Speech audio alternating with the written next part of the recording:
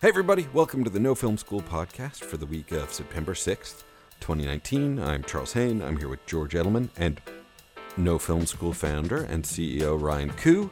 We're going to be talking about all sorts of good stuff today. We're going to be talking about the Blackmagic Pocket, which Ryan Koo had some hands-on time with. We're going to be talking about the end of indie favorite Vedra lens maker. We've got a tech news about a new Canon camera. We've got an Ask No Film School, which is actually not even an Ask No Film School, but it was a question on our board that I wanted to address, and about filmmaking collectives. All that on the new No Film School podcast, up after the break.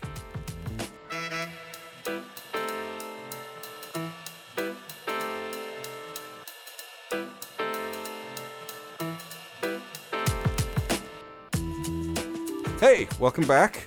We are here. The first thing we're talking about this week is we're talking to Ryan Koo, No Film School founder, No Film School CEO, who has actually shot the hottest new camera of the summer, the Blackmagic Pocket 6K. Ryan has already started shooting some tests with it. So, what did you think? I mean, my mind is blown, first of all, because I guess just a bit of history. Since I wrote the DSLR cinematography guide for No Film School a few years ago. I mean, I haven't more really... than a few. I mean, not to say we're getting old, but that was like let's go with several. Ago? Let's go with several years. It's a little bit out of date. I mean, the concepts are all still good. Aperture, matte boxes, that kind of stuff. But cameras, basically the point is cameras have changed so much since then that my perspective is somewhat unique because over the last few years I've been writing and directing. I haven't really had my hands on a camera, and my mind is blown at how much things have changed, essentially from the last camera I picked up being a Canon 5D Mark II, and then I come back from writing and directing my Netflix feature Amateur, which we shot on a Sony f55, and I don't recognize anything anymore. I don't recognize the red naming nomenclature. I don't know what a body name is versus a sensor name. I don't recognize the media. It's like I'm just getting caught up with CFast, and all of a sudden there's CF Express. So my perspective is someone who's sort of stepped away for a few years, and now the price points and the features and everything is really, I think we're sort of living in the lap of luxury in terms of what's available to us imagery-wise. Oh, yeah. No, I remember I took 2 years off to go work for this billionaire in Arkansas, and I came back, and it was crazy how much it changed in 2 years. Like 2014 and 2015, all of a sudden, all video on set was wireless. Like I blinked and there were no SDI cables on set anymore. And I was like, that happened really quickly. And yeah, I feel like if you took 3 or 4 years away from paying attention to cameras, the Blackmagic camera is like a sci-fi camera. Like how big the screen is in the back, the touch screen, the amazing image quality you're getting out of a $2,500 camera. It's sort of a crazy combo. Right. I mean, the last time I was using a camera of this size and weight, we were hacking firmware. We were using magic lanterns to try to get a higher bit rate, And I guess the angle that I want to come at the Blackmagic Pocket 6K from is just the utility of compressed RAW is a game changer. And that was the big advantage to Red. I owned a Red Scarlett, and so I sold it a few years ago when I went to be more of a writer-director, and that was their killer feature. Other people didn't have internal compressed RAW recording. So all of a sudden you had to attach a whole lot of doodads and use a whole lot of hard drives if you're shooting uncompressed RAW. On Amateur, we shot f55 4K uncompressed RAW. That's just an insane number of hard drives that you're backing up in triplicate and shipping off hard drives. And it's a whole nother level of apparatus and personnel and everything that you need. So to have a camera like the 6K, the Pocket 6K, where you can record to CFast internally in compressed RAW is, a game changer for a camera of this size. Well, and it's also particularly fascinating because we talked about this on the podcast a couple of weeks ago, the Red versus Apple patent war. Like Sony went up against it and lost, and then they did uncompressed RAW to avoid paying because Red has a patent on compressed RAW. And Blackmagic, you have to give a lot of credit for the technical innovation there. Blackmagic RAW, which is way smaller files than Cinema DNG RAW, which is what they used to shoot.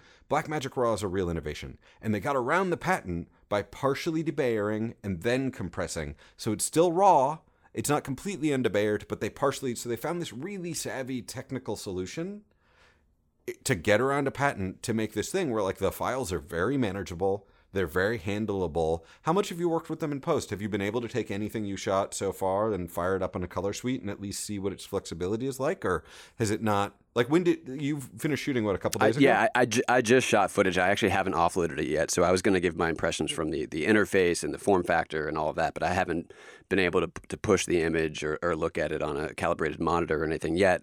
But, obviously that'll be an update on the site and through our videos and but all also, that kind of stuff. Even looking at it in the monitor, like, when you're out there with a 5D Mark IV or whatever, what you're seeing on the monitor, the sensor has already taken that and processed it into video. And so the narrower dynamic range that you're seeing, that's going to be recorded in your H.264 file, is the same thing you're seeing on that little 2-inch monitor on the back of the 5D Mark IV. So when you shoot something like the Blackmagic Pocket, the 4K or the 6K, you can turn on a log mode and you can see that huge dynamic range. If you're out at the beach, you can see the detail in the water and the detail in the clouds all contained in one shot, even though you're just looking at it on that like 3-inch monitor on the back of the thing. So even in the shooting process, the benefits of RAW, I think, is something you still notice. Absolutely. And so wait, to update me, is Sony's XOCN codec, is that no more because of the lawsuit? No, the lawsuit they weren't calling it compressed RAW, but I think it is compressed RAW. So it's RAW, but it's smaller file sizes. The patent is specifically for internal recording. So Red's patent is for internal compressed 4K RAW, which is why the Genitech video, you probably didn't watch that 30-minute Genitech video. I left it on while I was doing something else.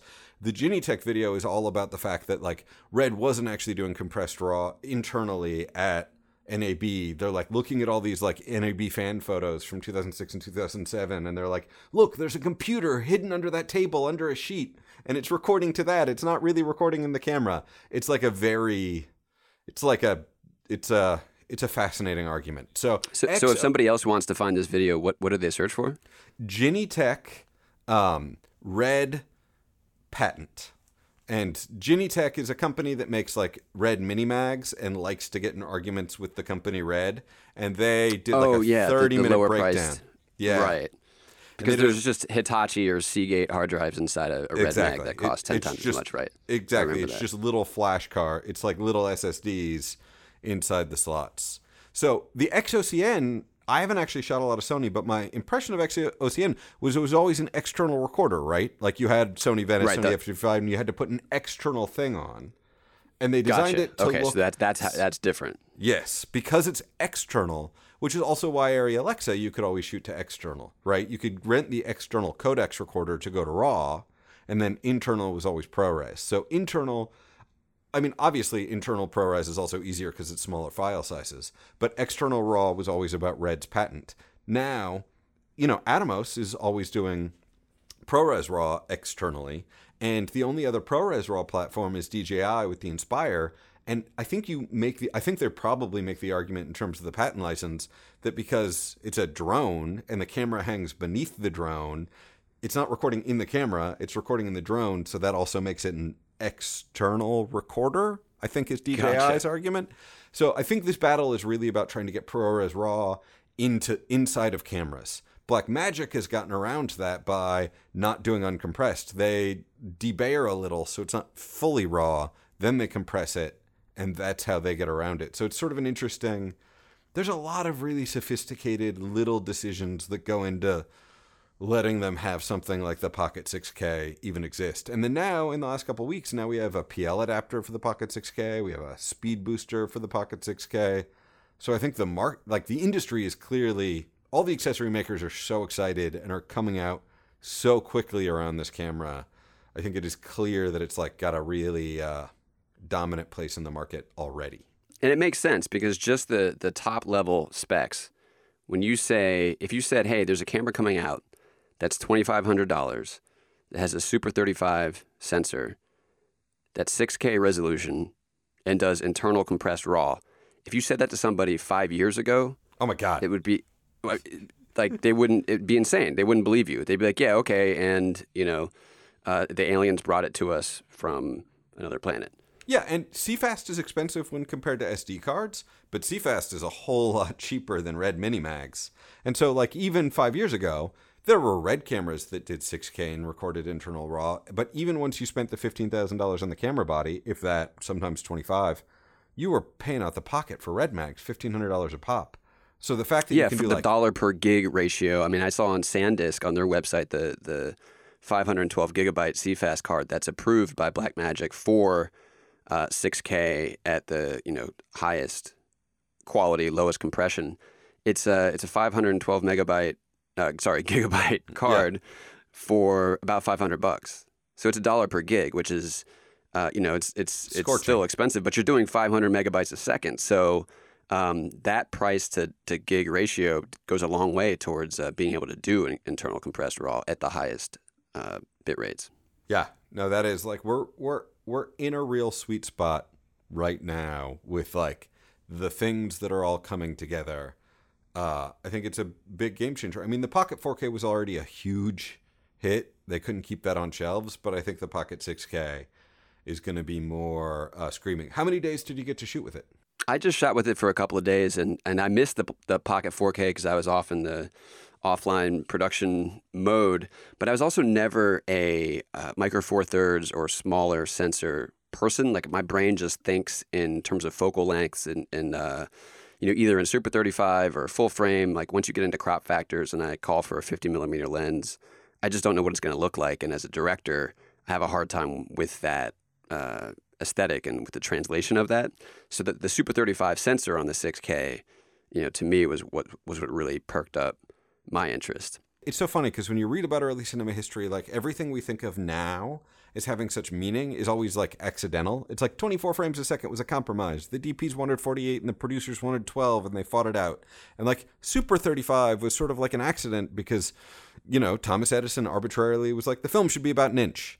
And like all of these things we think of as magic are an accident, but because of 100 years of cinema history, like we've all really gotten quite used to Super 35, and it is actually sort of a nice balance of like big enough we get a nice resolution, small enough the depth of field is still usable. Like I still prefer Super 35 over full frame in a lot of applications because full frame, the depth of field starts to get so small, it gets really hard to work with. Like I don't want to do a full frame job alone. Whereas Super 35, you could still do one mule team. I'm out there on a wide lens and like pull my own focus when I need to. Full frame is wonderful in a lot of applications, but has a lot of challenges to it. And Super 35 is just this nice sort of like the porridge is the right temperature thing that like came about by historical accident. But also, there were a lot of other formats that also came about by historical accident back then that died away. And I think Super 35 survived because it does sort of land in that nice sweet spot in terms of all of the things it balances together. Have you seen Euphoria on HBO? I have not. That is up on our list of things to watch, but I haven't seen it yet. So it's Alexa 65. It's a TV show on Alexa 65. And from what I can tell, they're shooting wide open almost the entire show. It involves drugs and it's a show unlike any other in terms of how much it relies on cinematography for its storytelling, and it's really fascinating to look at. But when I first started watching it, I thought they were green screening stuff because my brain is calibrated to exactly what you're saying, the 100 years of watching cinema, and the background seemed like it was so out of focus, like they weren't even there, which as a creative choice is perfect for the show. But it's what you're saying, it's its own look because it looks so different because it's a large format TV show.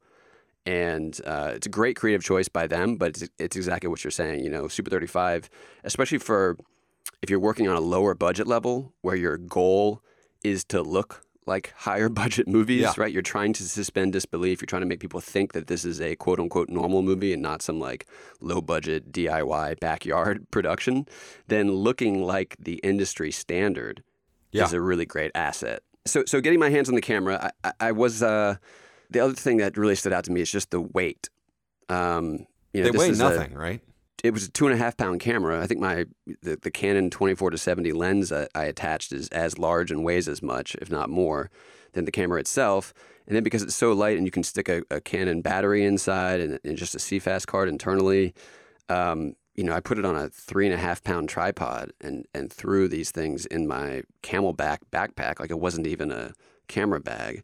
and that's a 10-pound setup that's shooting 6K Super 35 RAW. I mean, it's really crazy, and I think people can get really creative with what kinds of productions they can do with a package that minimal and that light. In terms of if you're hiking to locations, you don't need a lot of different, if it's a place you can't get the truck to, if you want to skydive to some really remote location. I mean, once your overall setup is that small and light, one-man bands become a lot more possible. It's really, it's not just the specs, it's what can you do creatively with this new form factor and the lower weight.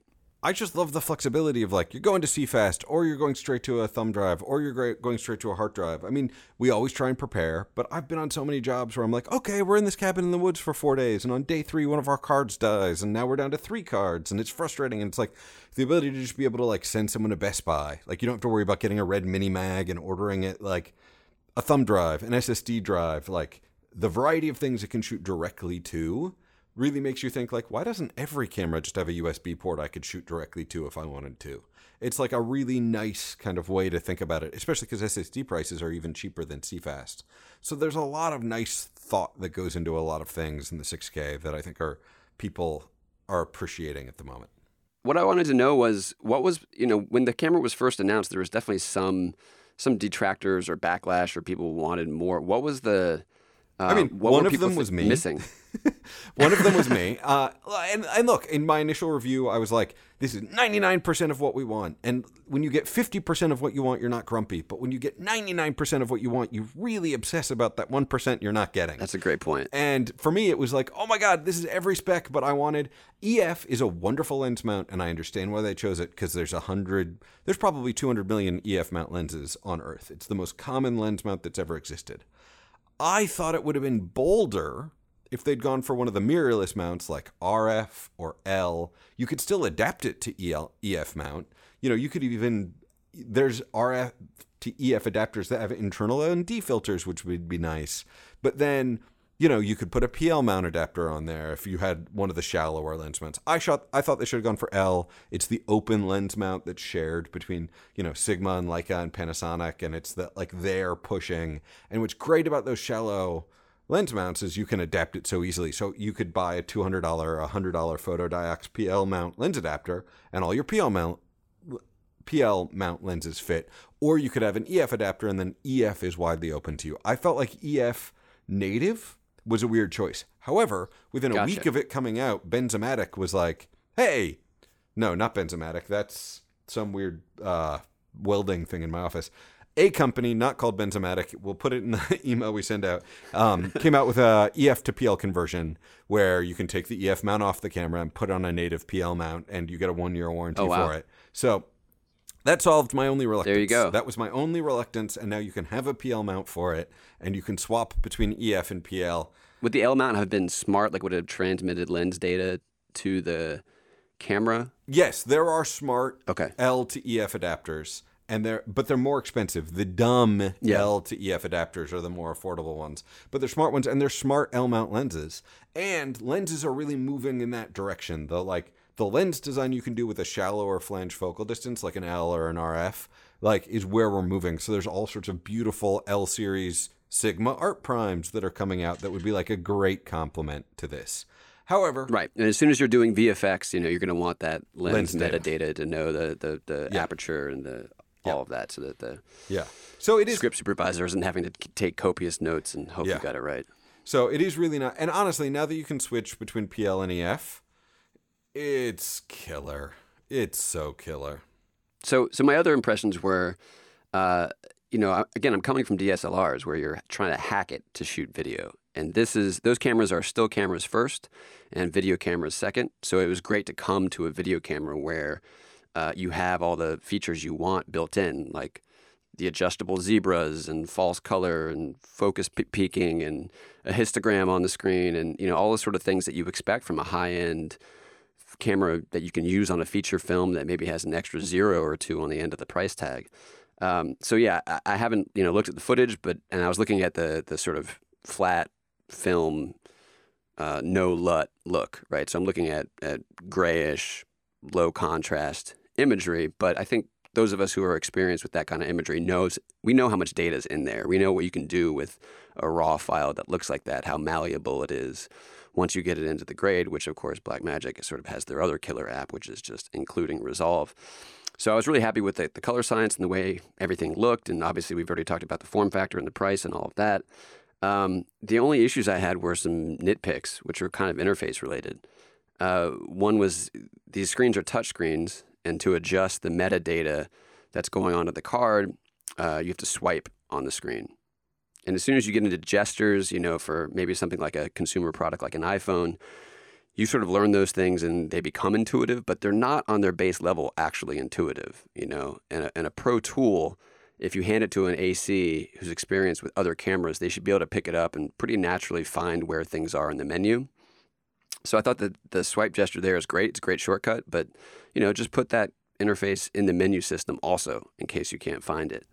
Now, is there an app? I don't think there's an app, right? Like where you could pair it to your iPad. Because sometimes with metadata, you'd like to be able to like write shot notes and stuff, but I don't think you can pair it with a phone yet. I think there's an app. I'm not sure if it does that. Got it. It's a good question for us. Someone will probably correct us on Twitter. Or if Blackmagic has it, our apologies. So I wasn't using the app, at least. I mean, and obviously I just know first impressions here. And then the other interface nitpick that I have, and it's something that came from shooting amateur with a lot of high-speed photography where we'd be going from basketball action to narrative action at our project base rate of 23.98, was if you're shooting high frame rate or off speed, I want that indicator on the interface to be really prominent. Oh, yes. Oh, because my God. If you're a one-man band and you're shooting and you shoot a shot at high speed and the next one you want to be back at 23.98, it's really easy to forget, especially if like the Blackmagic interface, it says both frame rates. So you see 23.98 on the screen, you think, oh, okay, I'm good. But even if you have a full crew and ACs and a slate, you can still accidentally shoot off speed. And we had some shots on amateur that were, 36 or 48. And then we said, oh, yeah, we got to redo that because that was supposed to be 23.98. It's just a narrative dialogue scene. So the fact that it wasn't red or bold or something that says HFR really indicates to you like, hey, you are not shooting at your project base frame rate. That's another nitpick that I found because through mistakes of my own of not realizing I was shooting a higher speed. But these are just really small nitpicks that I almost feel absurd to be bringing up on a camera with that kind of feature set. Well, and they're firmware fixable. Like they could. And their software completely fixable. Absolutely. And then the other thing it's not a nitpick, it's not a problem. It's just when I'm using a camera of that form factor, I'm accustomed to it being a full featured still camera. Yes. And that's not what these are, of course, but they have a battery grip. They take Canon LP-E6 batteries. They take Canon lenses. So I was used to, if I wanted to jump over and shoot a still, to have this sort of basic still camera features. And again, this is something that Blackmagic could lean into if they wanted to update the firmware. But from the way the autofocus works to choosing your shutter speed, it's not a camera that's going to shoot stills. It has a dedicated still button that will capture a single frame of cinema DNG, but I think that it doesn't show up in playback, so you can't review them. It's just, it doesn't have the kind of DSLR or mirrorless feature set that it's never going to have a Canon or Sony A7 or Nikon kind of feature set, but where those cameras are, really good still cameras and then pretty good video cameras depending on what you need and what you hook up externally. This camera is a great video camera and a really bad still camera. And it's not supposed to be a still camera. You're not setting up strobes. Cinema camera's in the name. Exactly. It's cinema camera in the name, but it's interesting once you pick up something with that form factor because you're thinking, oh, let me just flip over and shoot a couple stills. So that's something that in my head I realized, oh no, I can't do that with this. And that's sort of the trade-off. I get false peaking, I get compressed internal RAW. It's a cinema camera, but your brain may have a lot of muscle memory from using things like the Canon 5D Mark II or the Sony A7S. Yep, and it takes a while for your brain to reprogram itself and get used to like what. Because I'm never frustrated my Alexa doesn't shoot stills. So it's just a matter right, no, of... exactly. It's just a matter of getting used to the fact that it might look like a still camera, but it's not. Exactly. Yeah. So this is the thing for me. Having been through making a feature where we really pushed the image in post. You know, we shot at Sony F55 RAW, and then we graded it in Resolve, and we ended up even using the raw data so that we would grade the shadows at one ISO and the highlights at a different ISO because of the different dynamic ranges in the Sony camera. So we really, used all the malleability of that image, and I became such a raw convert. To me, that's what I thought about the Blackmagic Pocket 6K is like, this is a game changer for me. I take this anywhere. Even if I shoot at the wrong ISO, at least I know I can change that later, for example. But then I heard you talking about HDMI RAW. Yeah. And so what I'm curious about is segueing into, okay, this camera can do it internally. And when I've seen other sort of still camera form factors announced, when I see that they do 4:2:0 internally, whatever the bitrate is, I just sort of get like, meh, I want RAW. But what you're saying and what's coming out now is that the ability to do undebayered HDMI RAW to an external recorder. So yes. Who is enabling that, and where do you see that going? So, because I don't know Atomos has been pushing that like nobody's business. Atomos makes these great recorders, the Ninja and the Shogun, and from as soon as they came out with ProRes RAW, they were like, ProRes RAW is working over SDI, and we will work over HDMI. Manufacturers, get on it. Like, they've been shouting that to the hilltops. The first one to announce it was Nikon, but then Nikon sort of woofed it because they announced it, but then if you'd already bought a Nikon, you had to like pay for the upgrade and send your camera back and all of that stuff. And so like by the time that all actually started hitting the streets, I don't even know if it's out yet. Panasonic has come out with the S1H, which natively from the beginning works with RAW over HDMI.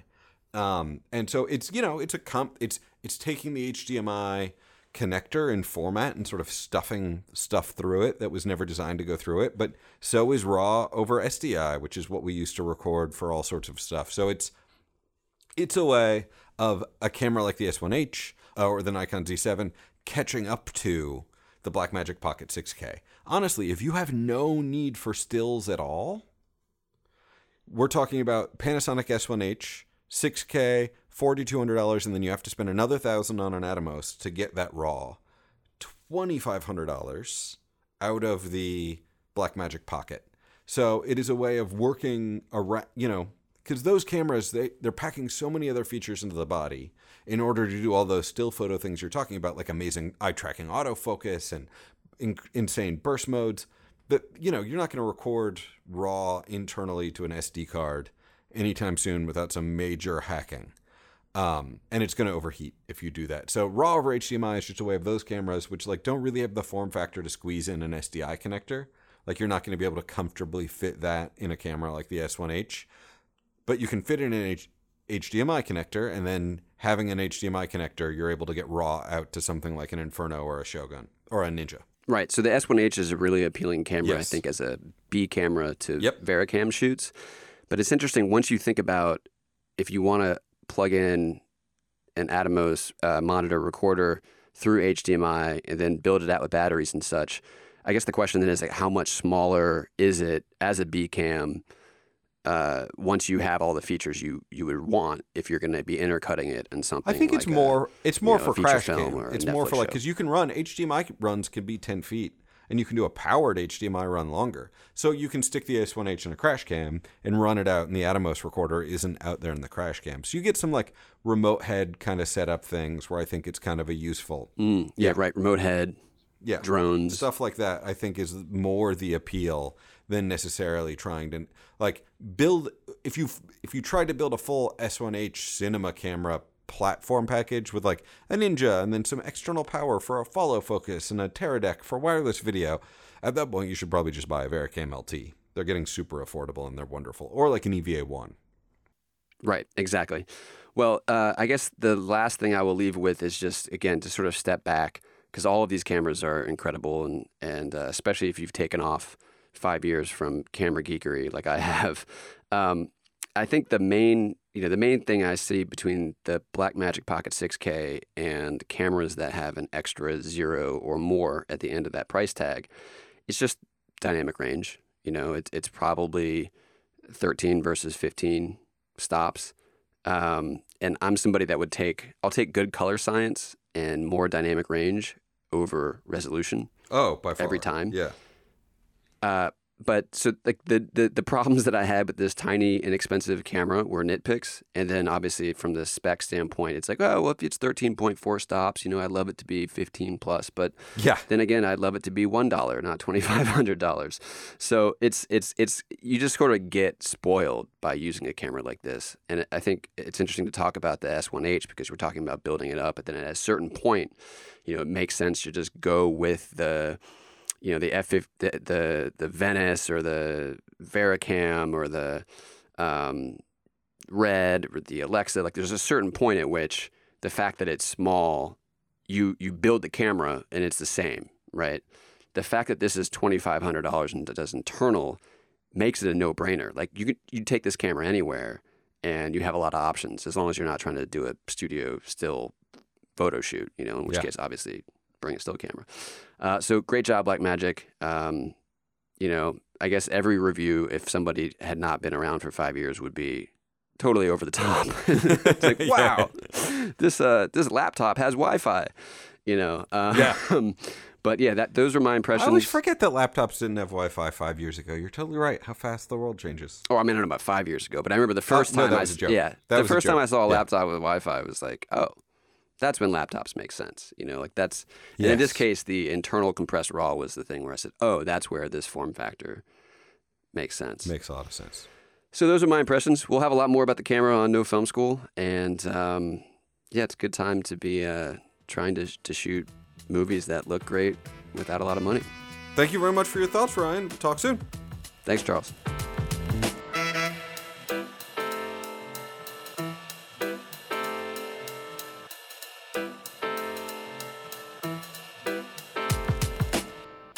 Up next on the No Film School podcast, we're talking about the end of indie favorite lens maker Vedra. It's always a bummer when a company goes out of business. Companies do go out of business. That is a thing. The, British East India's company was once so large it affected continents, and now it is gone. And, I'm glad they're gone because they were evil. Vedra, totally not evil, but also gone. They announced, the co-founder over the weekend announced that it has shut down. There's a lot of reasons behind it. There was litigation between the founding partners. There was a $200,000 theft. Even when you're insured, a $200,000 theft is still an annoying hassle in dealing with tons of paperwork, frustrated customers, and probably an insurance deductible, I would imagine. And also, their lenses were really targeted at the Micro Four Thirds market. And if anybody's been reading our website for the last year, they know full frame is really taking off, and Vedra did not have a full frame offering and probably wasn't able to amass the resources to come out with it. So a little history. Vedra, 2014. Back in 2014, if you wanted a cinema lens, you either had to pay a whole lot of money or you had to take a still lens and declick it and put on a lens ring and all this. And Vedra was like, what if we just sell you a really nice lens for $1,000 that is smooth aperture, smooth repeatable focus, and geared teeth? And they made it for the Micro Four Thirds mount, which meant it was popular with cameras like the Blackmagic Pocket, the GH5, also a big hit with the Blackmagic Pocket 4K. And they were just this little indie company. They weren't a big giant, but I think they sort of impacted giants. I think some of the other, the last couple of years have seen a whole lot of competition in the cinema lens space as still manufacturers come in and try and occupy that space, like Takina and the Sigma Cine Primes, which I shoot with a lot and I think are really amazing. And honestly, I think a lot of that, Vedra, I don't think Vedra made it happen, but I think Vedra proved to people where they were like, oh, there are people who will buy this. This market is a market. And so I think that's I don't know. Always bummed when a company that was doing cool stuff goes under. And we just wanted to take a moment to tip our hat to Vedra.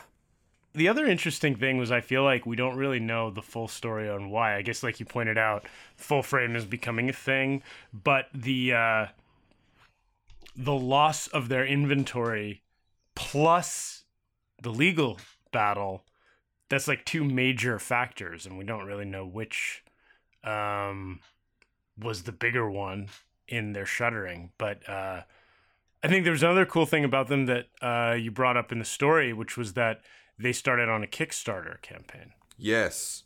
And it's always cool to see someone kind of come along and develop a product that fills a need from like a Kickstarter that people love. And then, but it's a shame when something like this happens and they fade out of the spotlight. Yeah, it is a real bummer. It is one of those things.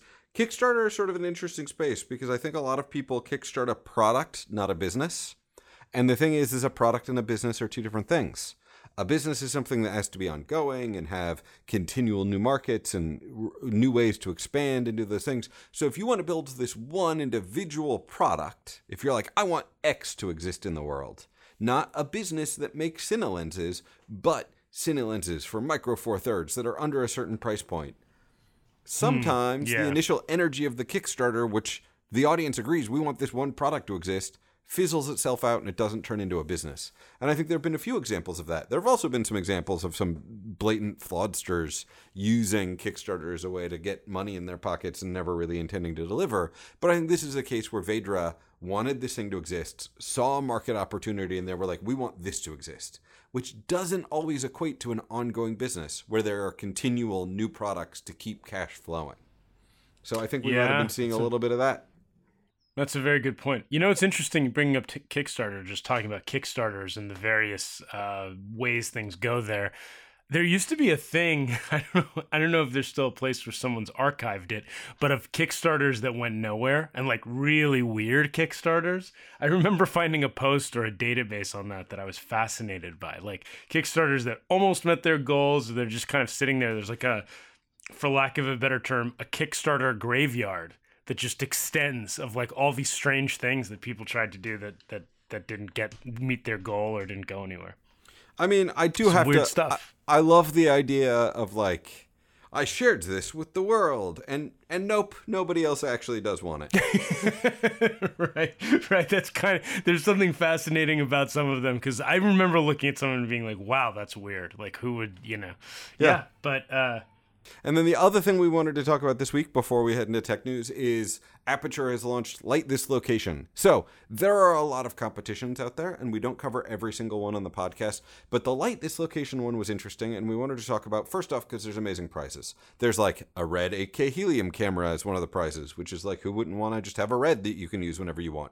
There's $20,000 in Aperture lights. There's $10,000 in Quasar lights. What's nice about it is it's like Aperture's thing, but there's a lot of other lighting companies out there. Like there's Hive lights, which like I've known John Miller for 15 years and I love Hive lights and they're great.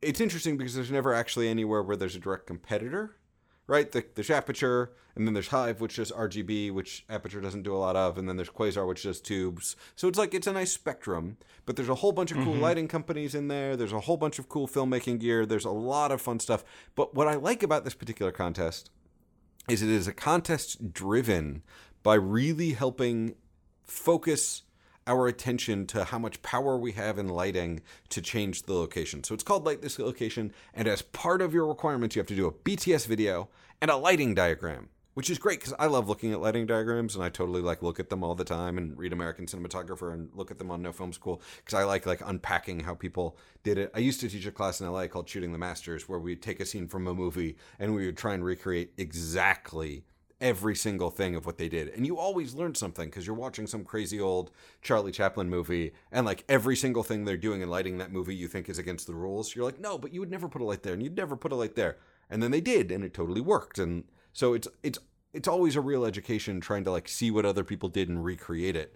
And that's fascinating. If you do that with something like a Chaplin movie, do you use those super high powered lights when you did that, or did you just use in that particular class, we did not have access to like original Klieg's and carbon arcs, but it was more about thinking about direction and thinking about like hard versus soft and light placement and things like that. It was more about trying to recreate as best as possible with modern tools. If you're Soderbergh and you're doing the good German and you have the budget and the backing to do it, you go out and you use those original lights and you learn so much because there's so many habits you get into as a DP where you're like, all right, I don't do X and I always do Y.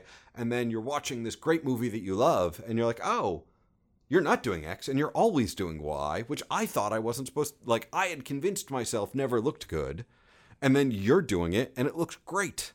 So I think like this location is sort of an interesting contest because you're going to be able to watch, you know, if you enter and you watch some other people's films, you're going to be able to see stuff where you're like, ooh, you totally took this like shitty, dingy warehouse and you turned it into this amazing like launch party for a startup company. And you did it with these 4 lights doing things that I would never think of doing. It's a really cool contest because of, like you said, it's a very filmmaker-y. It's not about end product. It's about process. So they break down the criteria that you're judged on into 5 things. And originality and creativity is 1. Quality of cinematography is 2. So those are kind of like maybe the standard things. But then the quality of your BTS video. Yes. That's a pretty cool thing to be good at. It's of super high value to you as a filmmaker going forward. It's also instructional to others. And how many contests are about the quality of a BTS video? And then the quality of the floor plan, which you mentioned, and there's an example in there. It's also really cool. We should I want us to find a way to incorporate your ideas about your old class where you talk about recreating floor plans and lighting diagrams from great scenes into No Film School, because that's an awesome idea. I would love to do that. Oh, God, yeah. And I think a lot of our readers would love it. Yeah, like once a month, somebody on the Twitters is like, recreate this scene. Actually, I should get to pick the scenes, because otherwise they're going to be like, recreate this scene from Jurassic Park where the dinosaur crushes the car. And I'm be like, I don't actually know how to do that. It'll all be Inception. Yes. It'll be stuff like Inception and The Dark Knight. Please just make Paris bend in on itself. You have $4. Yeah. Quality of floor plan, but use of product, which is also cool. I just feel like everything about this contest like screams like process and No Film School mentality and like and using how you approach the process and not what the quality of your end product is, which is really cool and great to be able to emphasize it. Absolutely. I agree with all of that. So check out Aperture Light, this location. I can't believe, because we don't talk about contests a lot on the podcast, but we just had so much great stuff to say about this contest. Maybe we'll talk about contests more often. If they are as interesting as this one is. Yeah, and on that note, there's a lot of stuff on No Film School. There's a lot of contests in general you should always be aware of, and let us know if there's a cool one coming up that we can mention. But we also have like our quarterly grants filmmakers should know about post that's up recently from Oakley Anderson Moore, one of our writers, and that's a really good resource where a ton of opportunities are listed every quarter on the site. And don't look down your nose at contests. I know 2 separate people in LA who weren't busy, so they made a contest movie. One of them got a commercial agent and is directing commercials from that contest they won. Another of them, it launched a whole other area of their career. So, if work gets slow, don't look down your nose at a contest. Go crush that contest. Yeah. Also, if you're local, wherever you are, they're valuable. But a lot of people like reps, because in cities like Los Angeles and New York, they may not get to all the festivals around the country, around the world. But if there's a local contest where stuff's going to be seen, or your opportunity to be displayed, someone like a manager or an agent might be more likely to see it if it's in some kind of a local contest. Yeah, absolutely. All right, we will be back in a minute with tech news.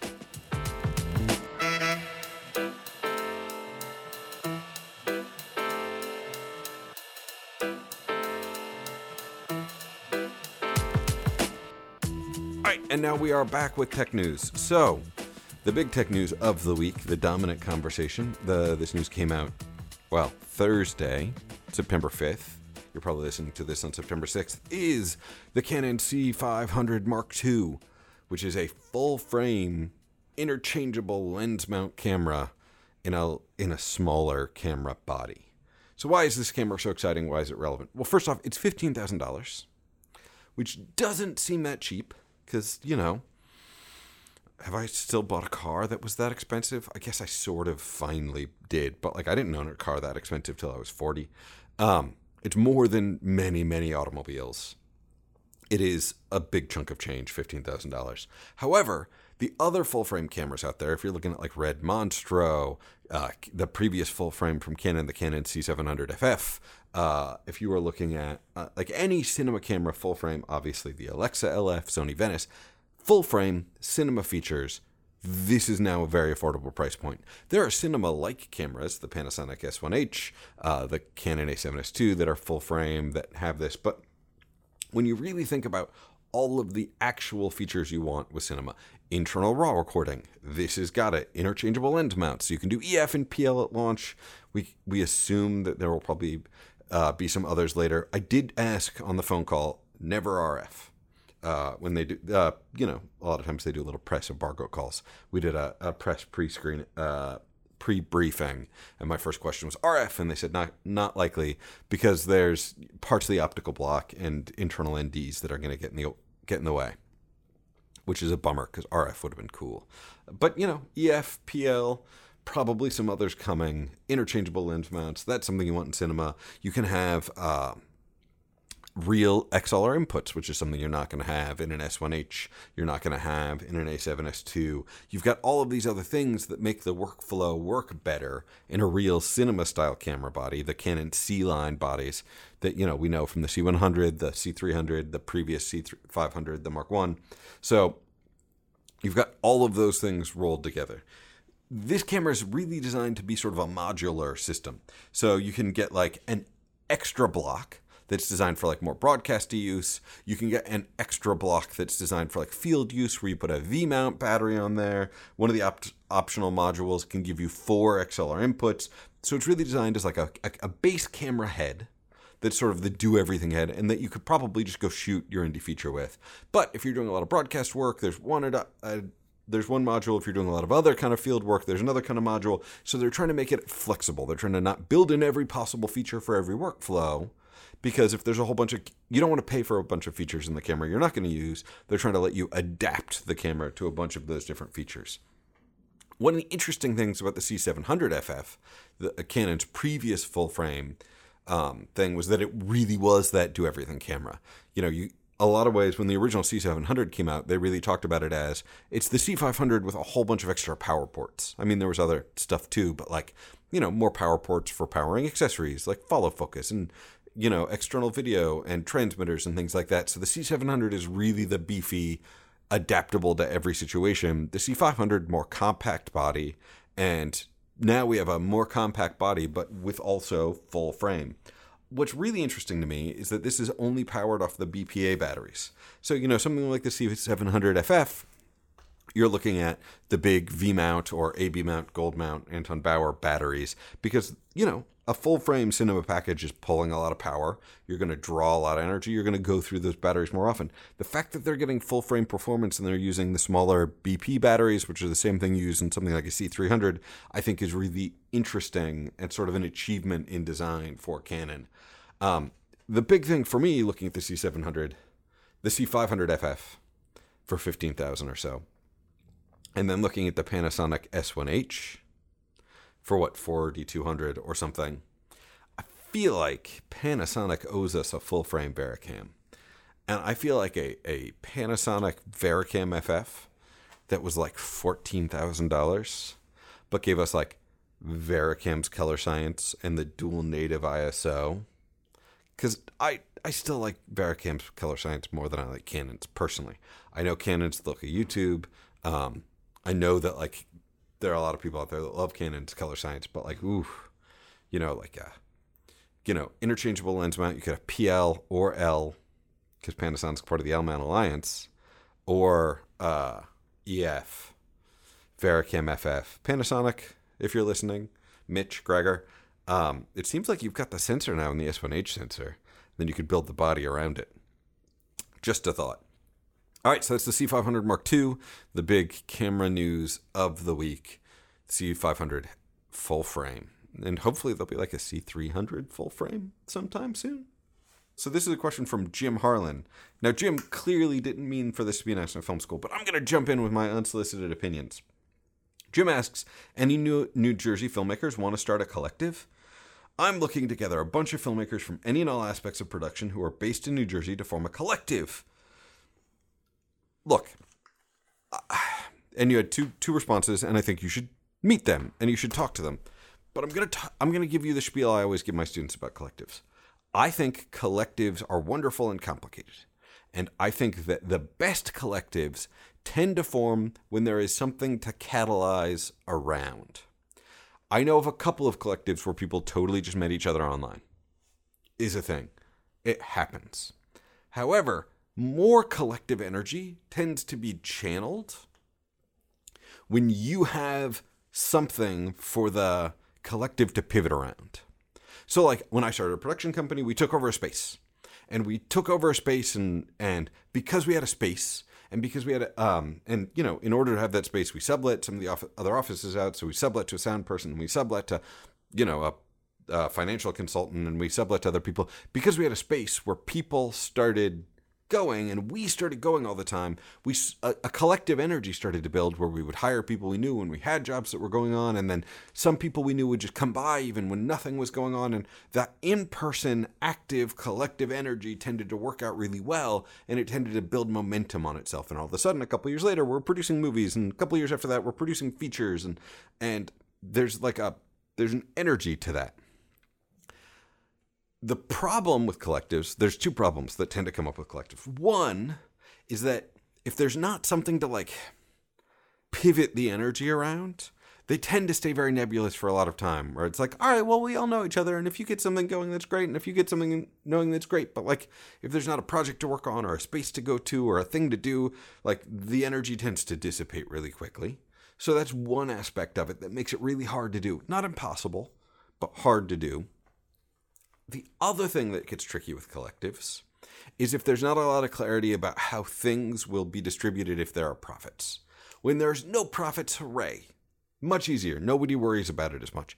But, if you guys collectively produce something and then magically gets picked up by Netflix and you never talked about how to divide up profits, that's where everything gets complicated and feelings get hurt. So if you do a collective, have some early discussions about how it works and what it means. But I would also say one of the things people want out of a collective is they want community. And filmmaking and community go hand in hand, because on film sets, there's a community, there's a summer camp atmosphere, we spend a lot of time with each other. But building long-term community takes a lot of effort, and it takes a lot of consciousness. And I also think it's sometimes people want to build a collective when I think it's probably better to see if you can't focus on a project. And it's all right, I'm working on this project. Who wants to help me on this project? I'm trying to do this, and here's my idea, and who wants to do things on this specific project? And then if that project is good, and you have another project idea, you can bring a lot of those people back. And I think that's a more natural order of things, to be I'm focused on this movie. Who wants to work on it? Whereas when you're in the general space, I feel like focusing on the collective before the project is putting the cart before the horse. Personally. Unsolicited opinions in the Ask No Film School space this week. Usually you're asking for opinions at Ask No Film School, but here I just saw that one and I have lots of thoughts on the collective process. There are exceptions to this. There are groups of people who just sort of met each other online, liked each other's work, and are all right, let's help each other, and then did. But it is less common than you would think. And I think it's because the more natural order is to pursue a project first, or to find a space to catalyze that energy.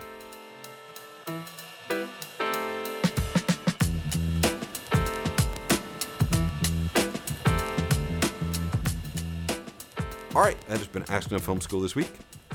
I'm alone now. It's just me, so it's been a pleasure. Check out nofilmschool.com for articles on all the stuff we talked about. I do a separate podcast called The Week in Film Tech that is just longer discussions on film tech.